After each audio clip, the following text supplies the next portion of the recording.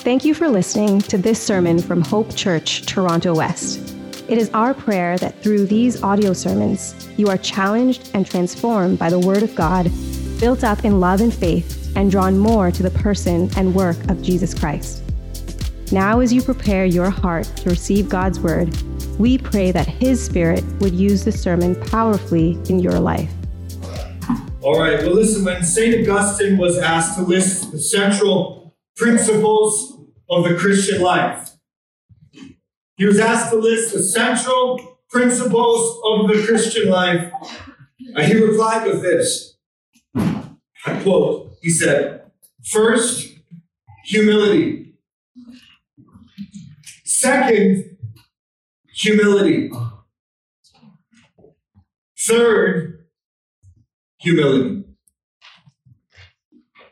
And it shouldn't surprise us that that would be his answer. And it shouldn't surprise us that the foundational virtue of the Christian life is, in fact, humility. I want you just to consider for a moment some of the most radical words of the Lord Jesus Christ when he was on the earth. On the screen for you in Matthew 20, 26 to 28, Jesus said, "But whoever would be great among you must be your servant. And whoever would be first among you must be your slave. Even as the Son of Man came not to be served, but to serve, and to give his life as a ransom for many." Or consider what he said in Matthew 5:3 on the screen as he opened up the Beatitudes in the great Sermon on the Mount. Jesus said, "Blessed are who? Blessed are the poor in spirit, for theirs is the kingdom of heaven." Or what about the unbelievable scene of John 13, verses 14 and 15 on the screen as Jesus kneels down to wash the feet of his disciples when he says, "If I then, your Lord and teacher, have washed your feet, you also ought to wash one another's feet. For I have given you an example, that you also should do just as I have done to you." You need to work very hard to avoid the central virtue of humility all throughout the Bible and in the teachings and in the example of the Lord Jesus Christ. In fact, it would be near impossible, as we take a good look at the doctrine of the incarnation in this series we're in, it would be near impossible for us to look at the doctrine of the incarnation and not see a demonstration of this, a clear example of this, a clear call to this. Humility. I want you to know today, loved ones, that our message today can really transform your life. I don't know what you came expecting today, but I want to encourage you with this truth that I believe so much that the truth of God's Word can really transform your heart today. Whether you are a seasoned believer or a new believer, or especially if you're here today and you're an unbeliever, every single one of us, to varying degrees, battles with the incessant pride that creeps up on us and stands closely behind us and waits in anticipation in front of us and lies hidden beneath us to overtake us overwhelmingly with the often undetected thoughts, "I'm the most important person I know." Maybe you don't think that way in such clear terms, but that's often the thought that undergirds a lot of our behavior. That's often the heart posture that undergirds a lot of our behavior. This is the opposite of humility. And it's the antithetical thought process to all that is modeled for us in the incarnation of the Lord Jesus Christ. Today we continue in our series, Incarnation. what Christmas means for me. And today we have in front of us another clear and important text concerning the truth of the incarnation and what it means for you and what it means for me. I want you to take your Bible, please, and turn to Philippians chapter 2. Philippians chapter 2. If you don't have a Bible, please feel free to put up your hand, and one of the ushers would love to put a copy of God's Word into your hands. And if you don't own a Bible, that Bible will be our gift to you today. We would love you to take it home and read it and have your life changed by the Word of God. Philippians chapter 2, we're going to read just verses 5 to 7. While you're turning to Philippians chapter 2, let's get a definition of incarnation up on the screen so that we're all aware, again, of what we're talking about. We put this on the screen last week. Incarnation, here's a definition. Incarnation is the word used to explain how the second member of the Trinity entered into human history in flesh as the God-man, Jesus Christ. That's what we're talking about. In other words, incarnation is the word used to describe how God came to be with us by becoming like us without ever ceasing to be God. This is what our text of Scripture is about today. Look at it. Philippians chapter 2, starting from verse 5.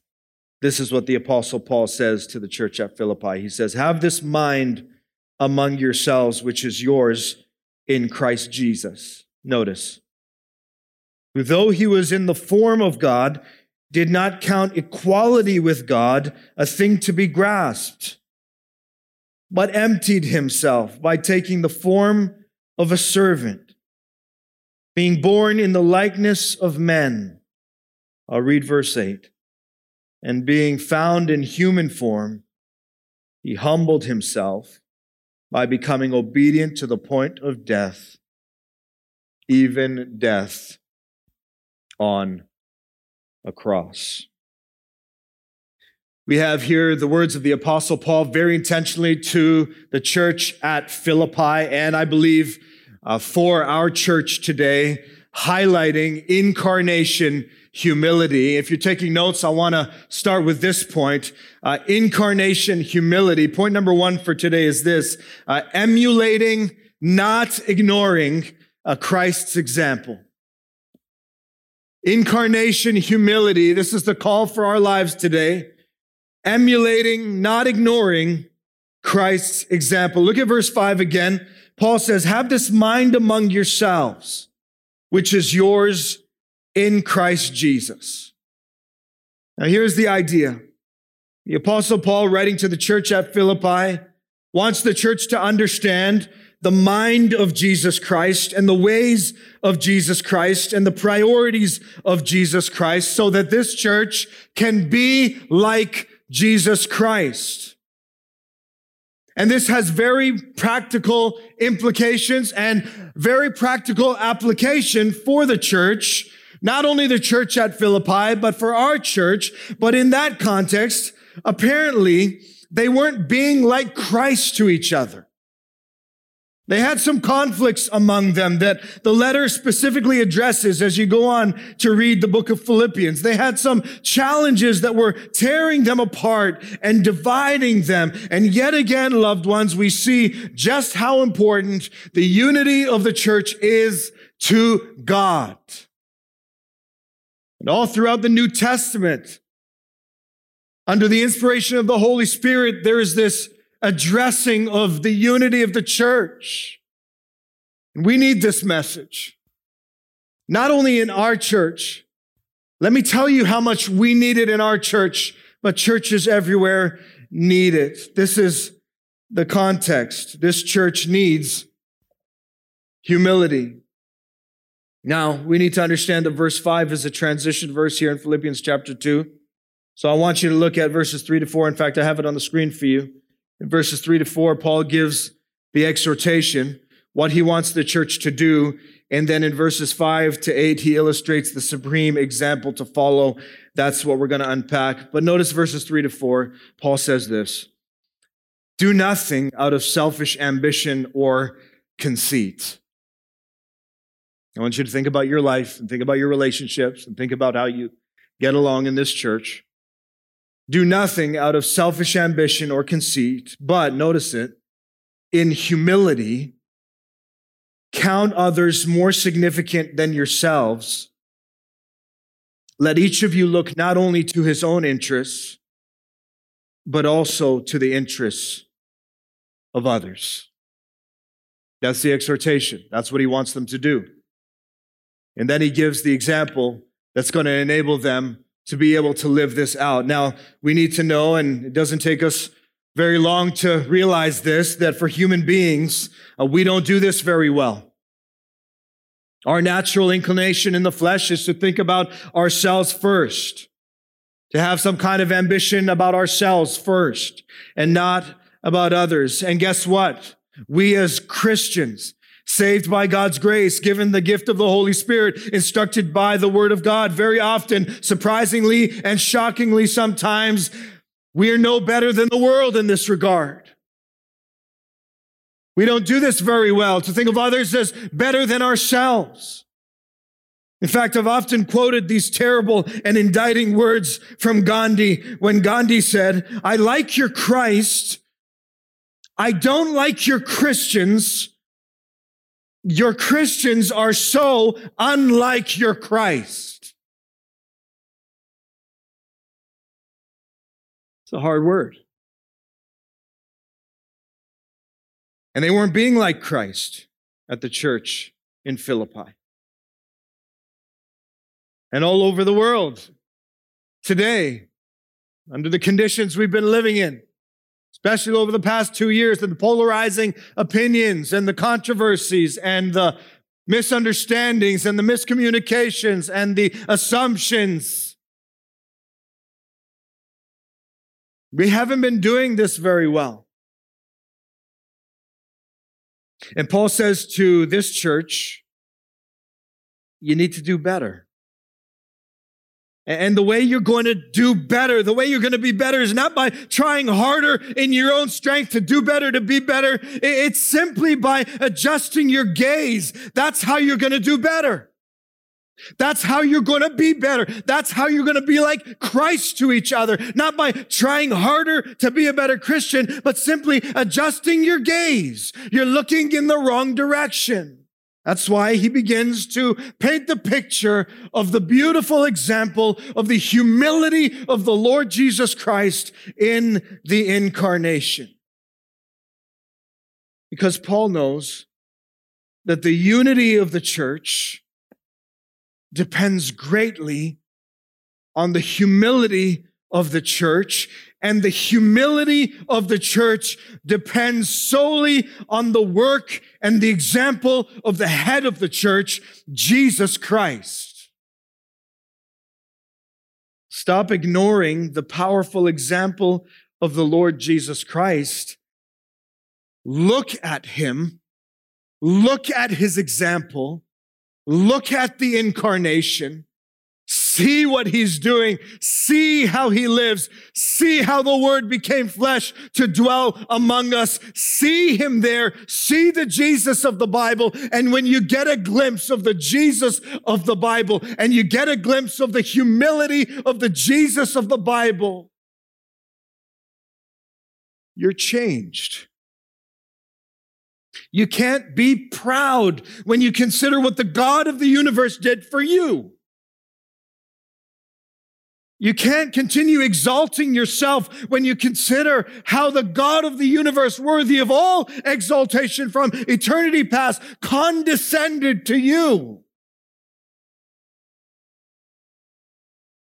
And when we look at Jesus and we begin to emulate Jesus, the humility of Jesus changes us and begins to move out from our hearts to each other.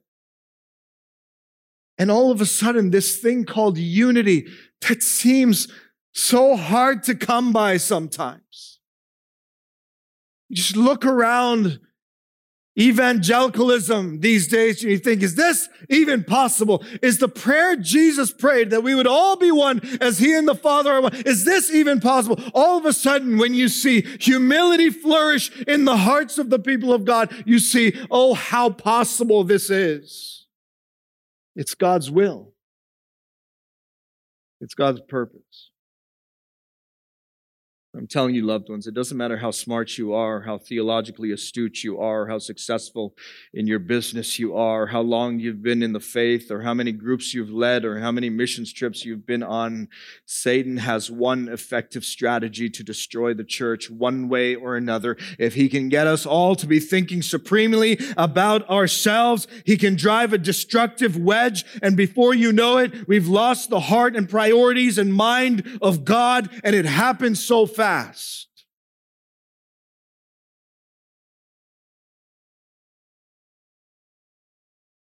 So you can be really theologically sound, but not really if you're proud. You can have all your doctrinal I's dotted and T's crossed, but if you're not humble, it's not good theology. It's not producing what's intended to be produced. And let me just ask you the question. You know, 1 Peter 5 says that Satan is like a roaring lion looking for someone to devour. Has he been prowling around your life, deceiving you?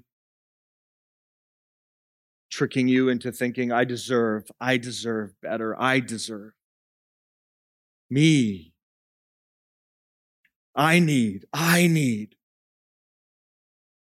can't they see me? Why can't she see me? Why can't he see me? Me. You know what that is? Very often Satan prowling around like a roaring lion, deceiving. And all of a sudden the flesh rises up. And all of a sudden we're walking around and we don't even realize. Filled with pride. Ignoring the example of Jesus, which produces humility in us. Rather than emulating the example of Jesus. In order to grow in that humility that we so need. Quick heart check. If you're sitting here right now, you're thinking, man, this is a message for someone else. That's proof that it's a message for you.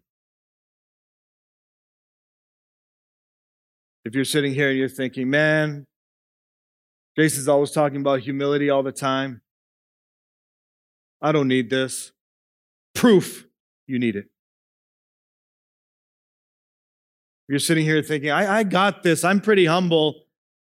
A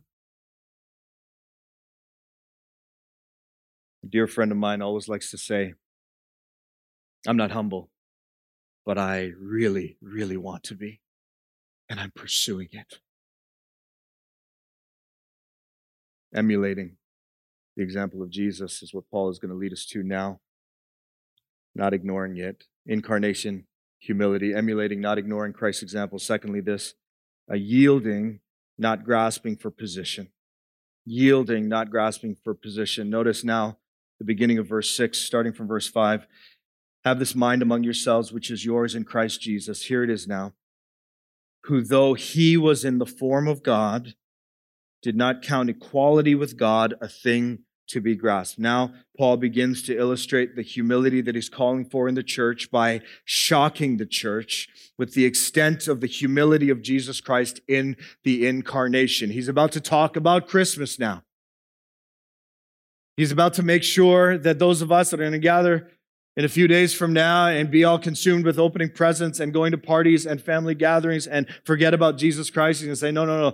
I'm going to make sure you understand what this thing is all about and that you grow in humility. He's beginning now to illustrate the humility of the incarnation, namely that prior to the incarnation, what makes the incarnation, the infleshing of God so unbelievable is the humility required by Jesus to leave pre-incarnate glory, to leave limitless perfection, to leave the eternal worship of heaven, to add to his divine nature the humiliation and the limitations of a human nature. Phenomenal. Though he was in the form of God, he was God, he is God, did not count equality with God a thing to be grasped. Why is Paul laying down this as an example for the church to follow? Well, the answer is because at the center of all of their conflicts in Philippi, at the center of all of our conflicts here in Hope Church is this insatiable need for position and recognition and affirmation and validation. I want you to think about this, because we all know the frustration that builds in us or the tension that tightens in us when two conflicting people are grasping for the higher position, whether it is rightfully theirs or not. Do you know what that feels like? We're very often blind to these things, but I just want you to think about how this plays out in your life. When you're at odds with someone else, a friend or a spouse or an in-law or a parent, when you just can't seem to get it together, when you just can't seem to find the right way to come together, it's because each of us is grasping for some position. I need to make my stand known. I'm not moving. You have to move. Oh, no, I'm not moving. I'm staying right. I have this rightful position. I'm not going in. You have to move. You see how it works in our lives? And Paul says, you who are at odds, you who are fighting, you who are conflicted, consider now Jesus Christ. Though he was in the form of God, he did not count equality with God a thing to be grasped. When he was tired, when he was hungry, when he was tempted, when he was mistreated, he yielded to his Father's will rather than grasp for his rightful position. Make no mistake about it, Jesus never lost his rightful position. He never lost his deity. He remained in his rightful position as God. And although his position as God was rightfully his, he yielded. He did not grasp for it. He humbled himself. Can you comprehend such humility? If you're a boss at work and your subordinate defies you, not saying there's not a process to follow. I'm just saying consider how you feel in your heart when that happens. You feel, I'm the boss. You can't do that to me. Trying to give you an image. I'm trying to help you understand Jesus is God. That's his position. What he was subjected to in his earthly life. He should never have been subjected to that, and he didn't have to be subjected to that, but he yielded in humility for a greater purpose. An amazing purpose. You know, how many times in our lives have we found grasping, reaching for a position? Are you doing that today? Grasping for position. Is there a situation in your life that could be resolved in a moment if you would just humble yourself and stop grasping for position, even if the position is rightfully yours? Incarnation, humility. Emulating, not ignoring Christ's example. Yielding, not grasping for position. Thirdly, Incarnation humility, serving, not insisting on prominence. I want you to notice verse 7, but we'll start reading from verse 5. Paul says, have this mind among yourselves, which is yours in Christ Jesus, who though he was in the form of God, did not count equality with God a thing to be grasped. Notice verse 7, but emptied himself by taking the form of a servant. Amazing. This verse has been the subject of much debate historically. Some have tried to use this verse to teach that the incarnation meant Jesus losing or diminishing his deity, but that's not true. The key to understanding this verse is asking the question of what exactly did Jesus empty himself? What exactly did Jesus empty himself of? I want you to listen to what J.I. Packer wrote on the screen. J.I. Packer wrote this. He said, for the Son of God to empty himself and become poor meant laying aside of glory, a voluntary restraint of power, an acceptance of hardship, isolation, ill treatment, malice, and misunderstanding. Finally, a death that involved such agony, spiritual, even more than physical, that his mind nearly broke under the prospect of it. It meant love to the uttermost for unlovely men. I want you to notice the text again in verse 7. He emptied himself. Notice, by taking the form of a servant. The word servant is better translated slave or bondslave. So understand this. The creator of the universe became a slave to his own creation. The most prominent one became least of all. The preeminent one became the lowliest of all. Just try to wrap your mind around such humility. And now allow the humility of Jesus Christ in the incarnation to stare you in the eye. The most prominent one, the preeminent one, became a slave. Let that humility stare you in the eye. J.I. Packer goes on to boldly say this on the screen. He says, it is our shame and disgrace today that so many Christians, I will be more specific, so many of the soundest and most orthodox Christians go through this world in the spirit of the priest and the Levite in our Lord's parable. He's talking about the parable of the Good Samaritan. Seeing human needs all around them, but averting their eyes and passing by on the other side. It is not the Christmas spirit, Packer says, but it is the spirit of some Christians.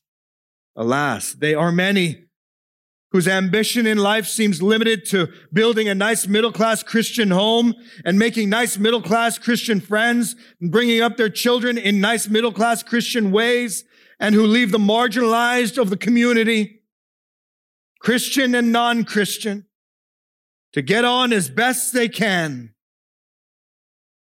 The Christmas spirit does not shine out in the Christian snob.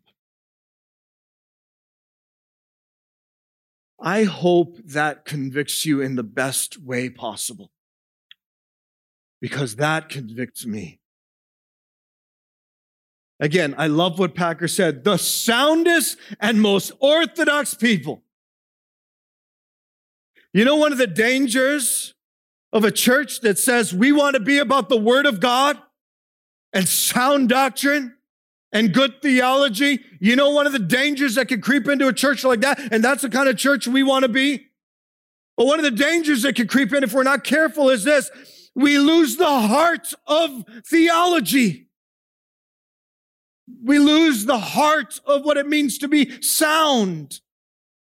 And we become Christian snobs, as Packer illustrates. You don't see it like I see it. I'm right, you're wrong. Our church is right, your church is wrong. Don't get me wrong, there's right and there's wrong. Absolutely. But I'm talking about the spirit. I'm talking about the heart. If there's no humility in our church, we are a bunch of losers theologically. We lose. But good theology always produces true humility. You have to be careful that what you're learning and how you're growing doesn't puff you up, but it humbles you. That's what the incarnation does. Loved ones, we better watch out, lest we, in all our doctrinal soundness and all our theological clarity and in all our certainty and decisiveness in the face of a declining culture, lest we look in the mirror only to find one big Christian snob. Help us, Lord. Help us. Help us never to be a church of snobs. Allow me to be more direct. Who are we serving? Jesus became a servant, the text tells us. Who are we serving? How and who are we serving with the money that God has entrusted to each of us? Now, this is a direct question for each of us to answer, and collectively as a church. Who are we serving? Who and how are we serving with the gifts that God has entrusted to us? Who and how are we serving this Christmas season and beyond into the new year, into the cold and lonely months of January and February? It's nice to do an outreach and to show up at Christmas time and Christmas passes, and then what? Our last two outreach opportunities were full, packed, no more room. Praise the Lord. But where will you be in January? Where will we be in February? It's good to visit the family that's lost a loved one. But where will we be a few months from then? Who and how are we serving? Emulating the incarnation, emulating what Jesus did for us. He served. He became a servant. That's the power of the incarnation. And it compels me to consider my own life. And it compels me as a pastor in this church to challenge each of you. How and who are we serving? Jesus took on the form of a servant for us. This is the humility of the incarnation.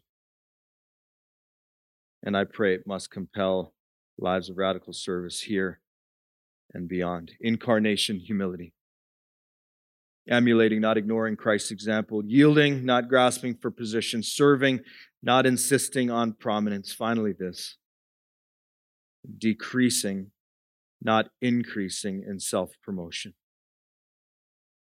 Decreasing, not increasing in self-promotion. Notice verse 7, but we're going to start again reading from verse 5. Have this mind among yourselves, which is yours in Christ Jesus, who though he was in the form of God, did not count equality with God a thing to be grasped, but emptied himself by taking the form of a servant. Here it is, being born in the likeness of men.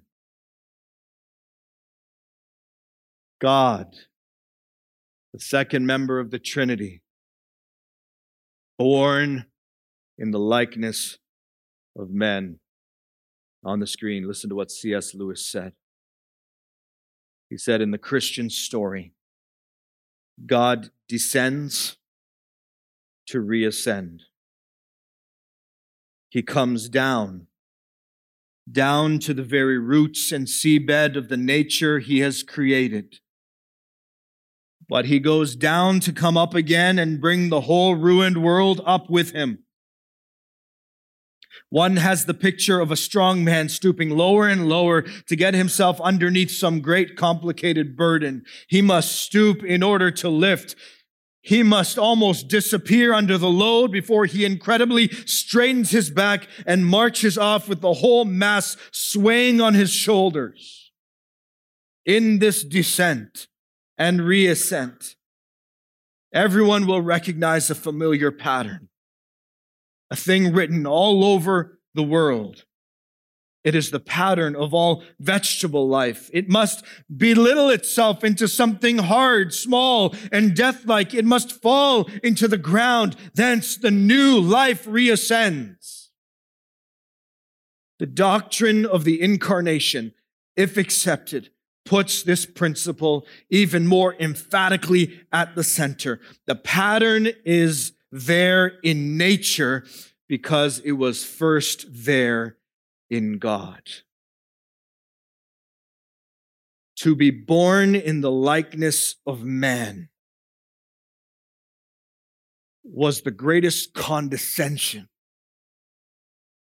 the greatest decrease, the descending, the decreasing of God, the second member of the Trinity, to humble himself in the most radical way.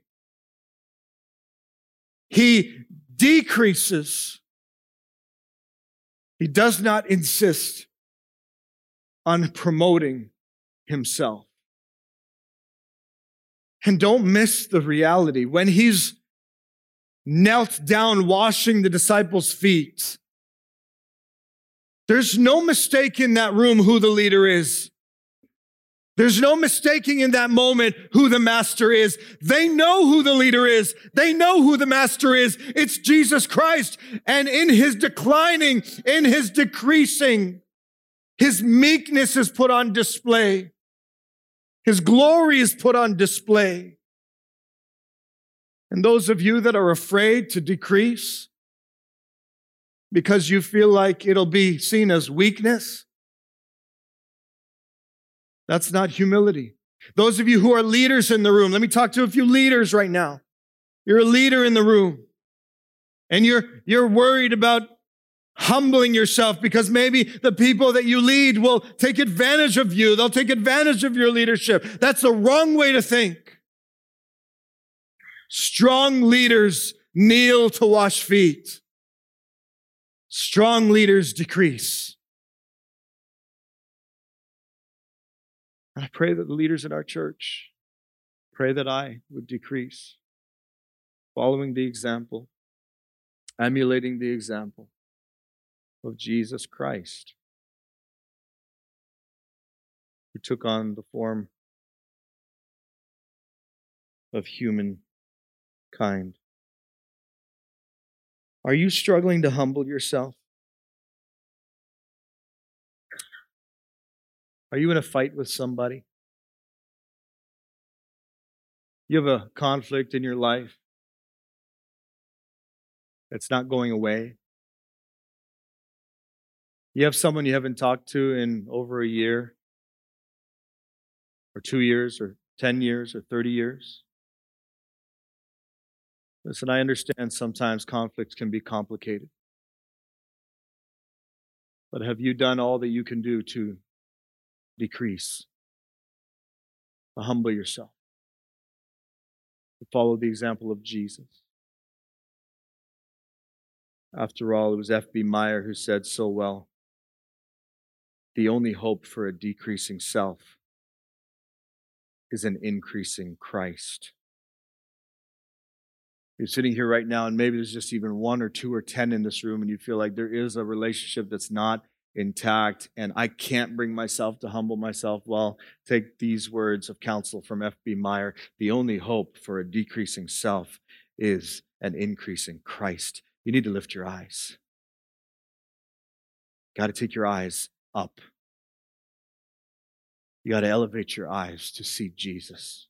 You have to see the incarnation. This Christmas, maybe some of you are dreading that family gathering because of some conflict between you and another family member. Today, if you see an increase in Christ, this season with an increase in Christ could be the season, could be the year, it could be 2022 where that relationship is made right. It could be. And I pray it would be. But the only hope is an increase in Christ. That's why Paul sees the disunity in the church and the conflict taking place amongst the church at Philippi. And his remedy is not try harder, do better. His remedy is you need to humble yourself, but this is how you're going to do it. Look at Jesus Christ in the incarnation. That's what he just laid out for us. So lift your eyes.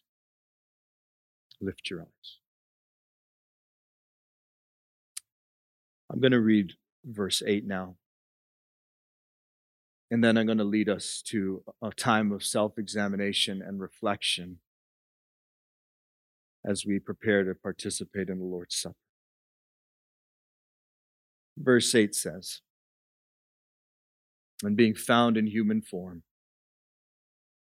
he humbled himself by becoming obedient to the point of death, even death on a cross."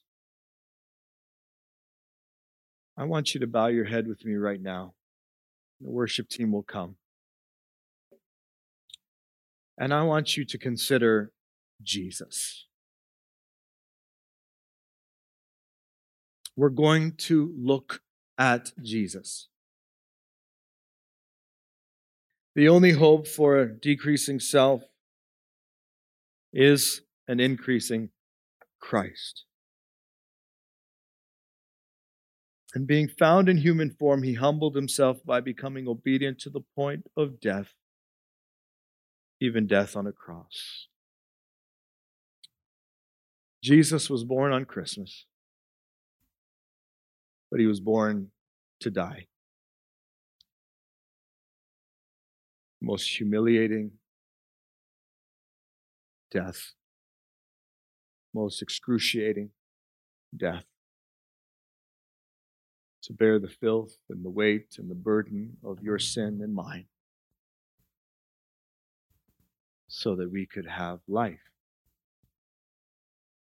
so that we can come to God, so that we can have the gift of the Holy Spirit, so that we can stop ignoring his example and start living in the power of his example. So if you don't have the elements in your hand and you want some, you're a follower of Christ and you want to participate in the Lord's Supper today, but you didn't get one, you can put up your hand right now. One of the ushers will put the elements in your hand if you didn't get them. Again, this is for followers of Jesus Christ. Take these moments very seriously. We're not to participate in this casually or carelessly. I encourage you to lift your eyes to him. See his humility so that we can rightly see all of our pride, how we've elevated ourselves, how we've promoted ourselves, how we've been grasping for position. See him there on the cross, bearing the weight and burden of our sin.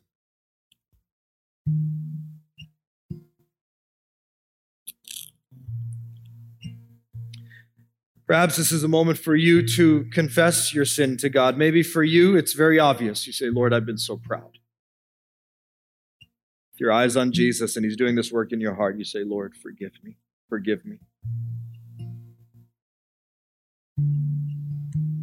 Maybe what's happening to you right now is what happens to me so often. Just in a moment, God shows me how filled with pride I am.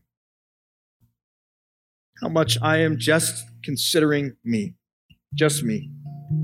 Thinking about anybody else, just thinking about me. In my marriage, with my children, my ministry responsibilities. How many days Jason, just thinking about Jason. Oh God, forgive us. Forgive us. We see you, Lord, in the incarnation. We see you, the King of heaven, with all your eternality. You are immutable. You are transcendent. You are holy. You are sovereign. You who sustains the universe by the word of your power. This is the one who was confined to the body of a baby in a womb. Such humility. How unwilling I am, Lord, to be inconvenienced in the simplest things.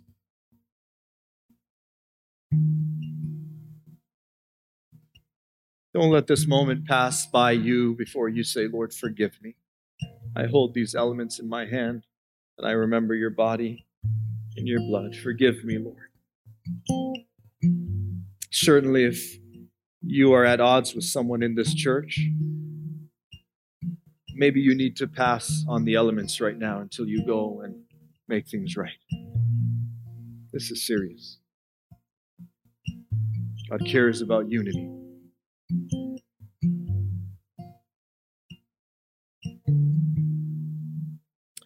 Paul says, I received from the Lord what I also delivered to you, that the Lord Jesus, on the night when he was betrayed, he took bread.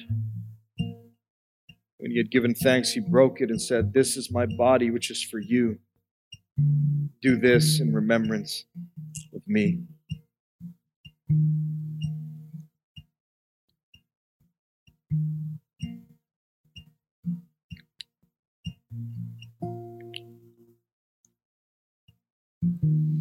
In the same way also he took the cup after supper, saying, this cup is the new covenant in my blood.